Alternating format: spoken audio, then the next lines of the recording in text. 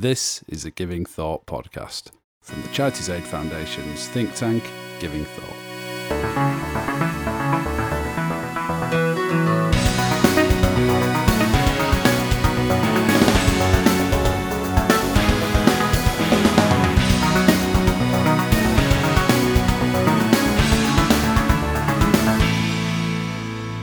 Hi, and once again, you join us for the Giving Thought podcast, which is the podcast of the Charities Aid Foundation's in-house think tank, Giving Thought.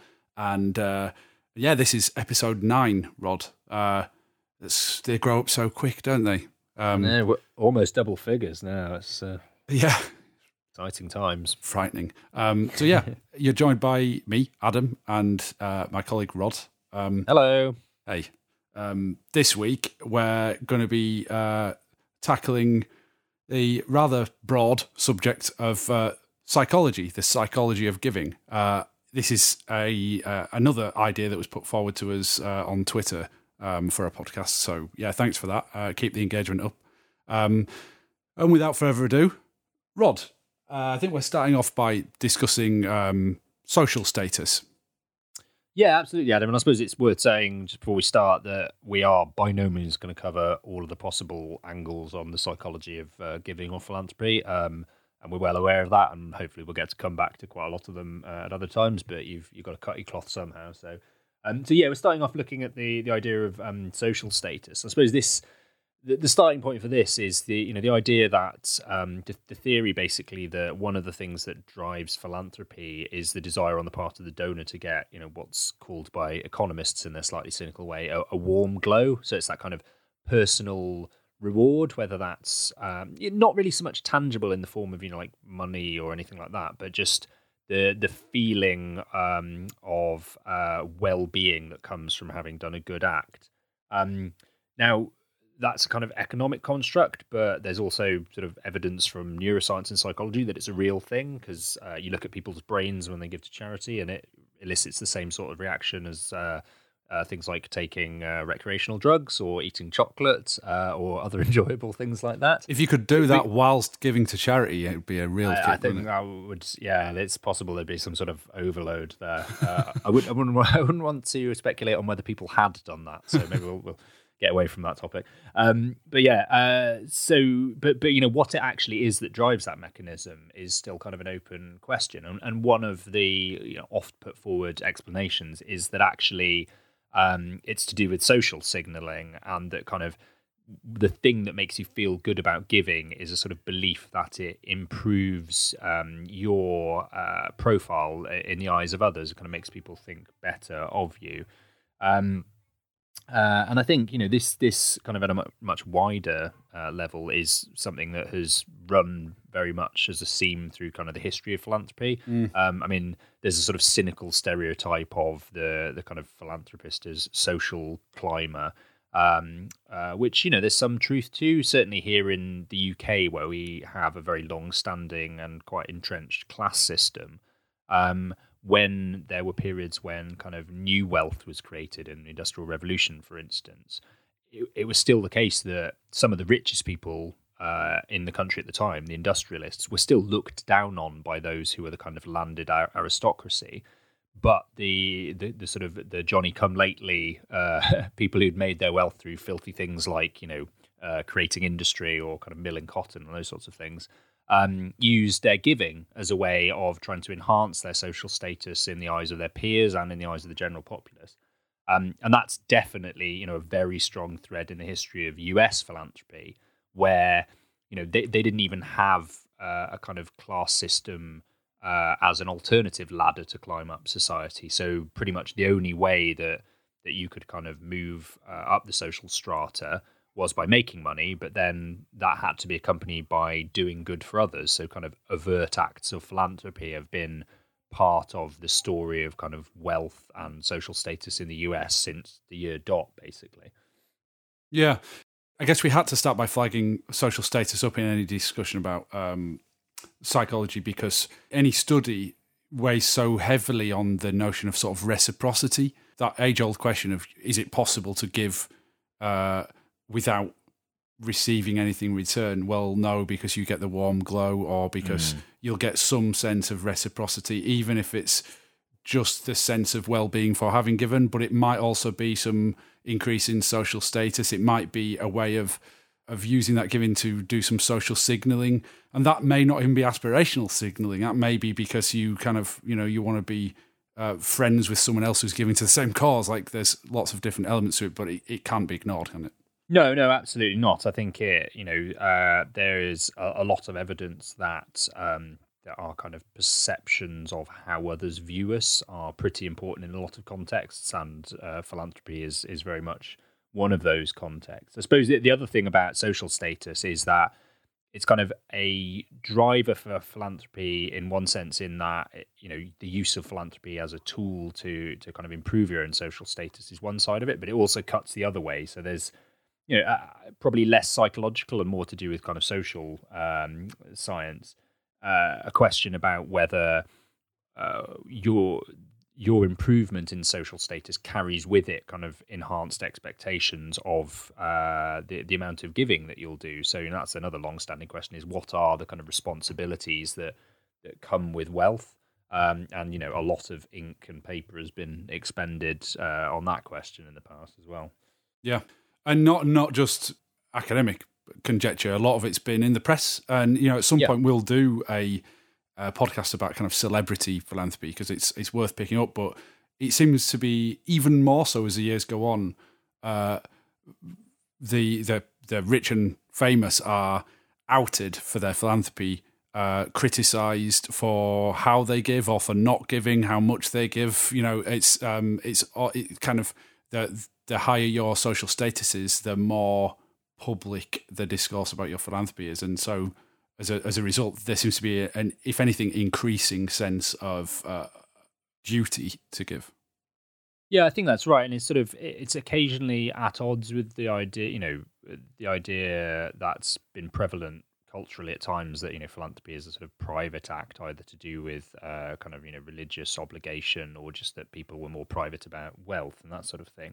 But I think the interesting thing when it comes to this question of social status is that it's always been a big issue at the top level of philanthropy, where people are giving millions and millions. But actually, it's something that we're starting to very much see become much more obvious further down the scale, as a result of people living their lives much more kind of openly and transparently through things like social media. So actually, there's some sort of fascinating questions about the extent to which the visibility of your own peer group, or at least the visibility of what they're showing you through social media, which may not be anywhere near the reality. What that means in terms of giving. If people are telling you all about what they're giving to charity, does that then drive you to do more? Exactly, and it raises lots of potential kind of unintended consequences, which some may be good, some may be bad. It may be that this drives up giving because more and more people feel like they're accountable for their giving online. It may be that it actually, what it encourages is sort of collectivism, where people signal that they're doing the giving without actually doing the giving, which we've seen a lot of in kind of recent social media fundraising campaigns.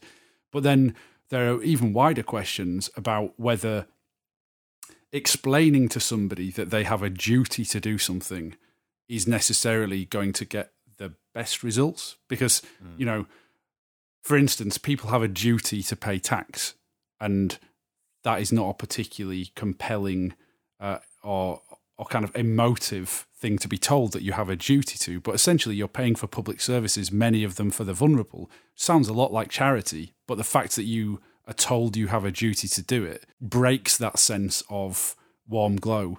And hence, you could probably have a lot more incentive to try and minimise your tax burden. And, do we want to create a scenario that looks like that in philanthropy? Okay then, Rod. So, proximity effect. This is the idea that the extent to which you're exposed to a cause or to need can affect the way in which you give to it. Quite an interesting psychological finding in philanthropy. Do you want to give us a bit of a introduction to it? Yeah, so it's essentially, it's basically the kind of slightly more formalized version of the old adage that seeing is believing, which is definitely one of those things that you hear said in the world of philanthropy very often, but it turns out to be pretty true. So actually, there's quite a lot of evidence that if people come into contact with the overt signs of a particular cause, either just through contact with people who are less fortunate themselves, or seeing a kind of social situation in reality, that makes them more likely to give.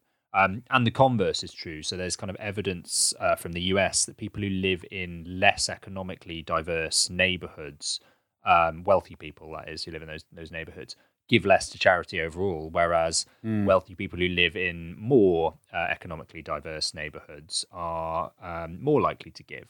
And some sort of subsequent work linked to that has kind of identified the fact that it is this proximity effect that seems to be the mechanism, because if you take people from those less economically diverse neighborhoods, you can reverse the effect totally by just showing them a short video about poverty.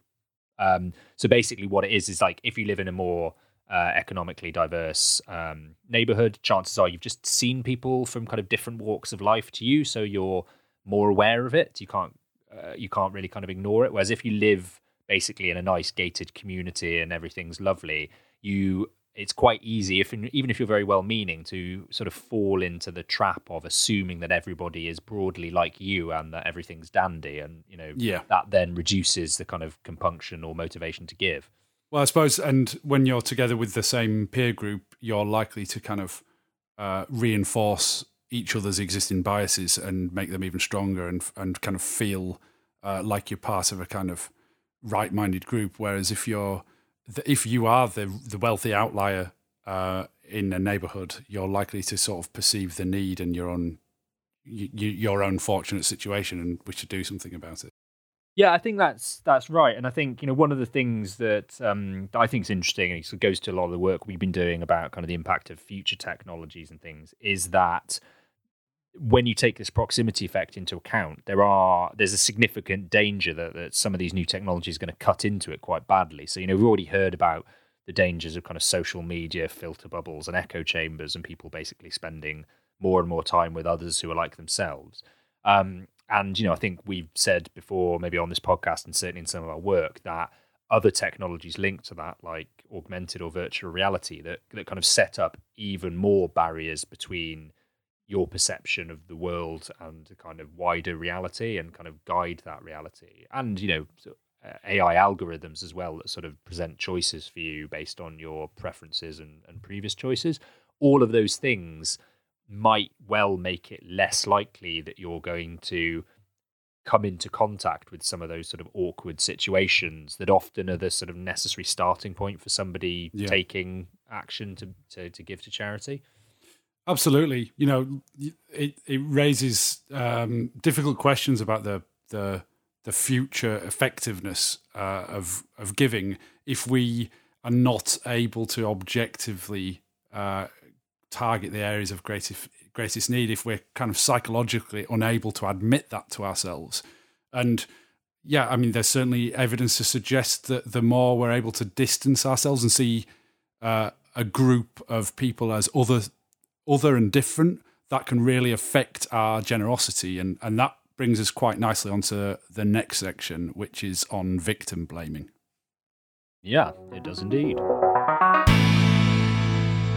Right, yeah, we're back again for the third and final section. And as Adam said before the break, in this one, we're going to talk about the phenomenon of victim blaming, which is a slightly controversial phraseology, but one that is well established within kind of psychological literature, so we're comfortable using it. But maybe, Adam, you could start by kind of explaining what this phenomenon is. Yeah, victim blaming is quite a harsh term to use, but I think it's one that we're just going to have to accept, because the evidence backs up such a strong claim. Looking at some of the research that we've done and research that others have done, it is clear that we're not particularly good at judging where the greatest need is, and we're kind of biased and lack objectivity when it comes to figuring out who is to blame. And that's interesting in itself, because there are instances where nobody's to blame, but if we feel that somebody is to blame, it massively changes the kind of level of generosity and our kind of emotional connection to a cause. So, for example, we just need to look at the differing levels of generosity for different disasters. So, take the tsunami in 2004. The average amount donated per casualty was about £1,400. This is data from the Disasters Emergency Committee, so that's donations made in the UK. In Haiti, it was about £669. In the Syria appeal, it was just £270 per casualty. Now, you can see Syria is the outlier there in a major way.